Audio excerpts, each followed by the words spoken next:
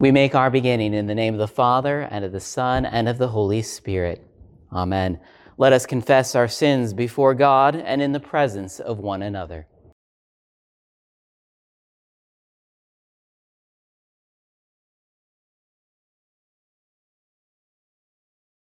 Merciful Father, we confess that we have tried to hide from you, for we have done wrong. We have lived for ourselves. We have refused to bear the troubles of others and have turned from our neighbors. We have ignored the pain of the world and passed by the hungry, the poor, and the oppressed. O God, in your mercy, forgive our sin and free us from selfishness, that we may be ready to show forth acts of mercy in times of need. Through Jesus Christ, your Son, our Lord. Amen. Children of God, rejoice. God hears our prayers and he answers them. In his grace, he is always ready to forgive this. Upon this, your confession, I, by virtue of my office, as a called and ordained servant of the word, announce the grace of God unto all of you. And in the stead and by the command of my Lord Jesus Christ, I forgive you all your sins in the name of the Father, and of the Son, and of the Holy Spirit.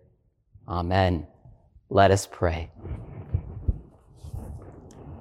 Praise to you, O God the Father, who created all things by your power and wisdom. We give you thanks for sending your only begotten Son to be man, sharing our flesh, like us in all things, yet without sin. For our salvation, he was crucified for us, that we might have abundant life sustained by your grace and forgiveness.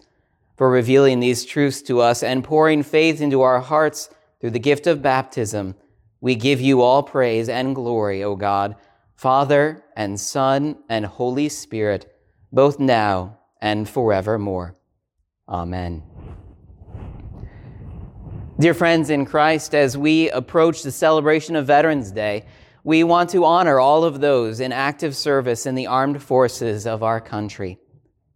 Today, we gather at this time to lift up prayers of thanksgiving to our God on behalf of the service that all of these have offered and still offer to our country as veterans of our armed forces.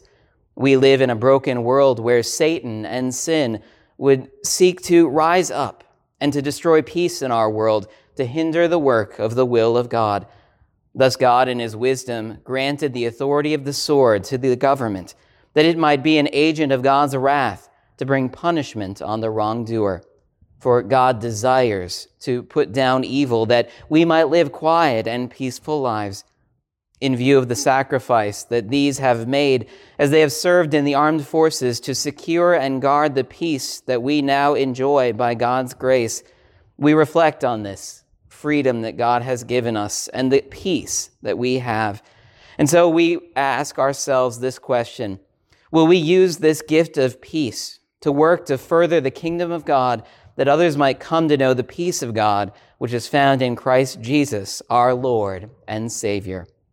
We will, with the help of God, and we praise God for the peace that is ours in Christ, and for the gift of peace that he has granted to us, to allow us to work while it is day, before the night comes when no man can work. Let us pray.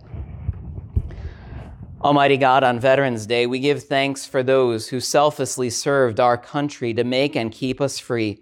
May their sacrifices not have been in vain, as we seek to preserve them in our generation. We thank and praise you for the gift of peace and freedom that is ours within this land.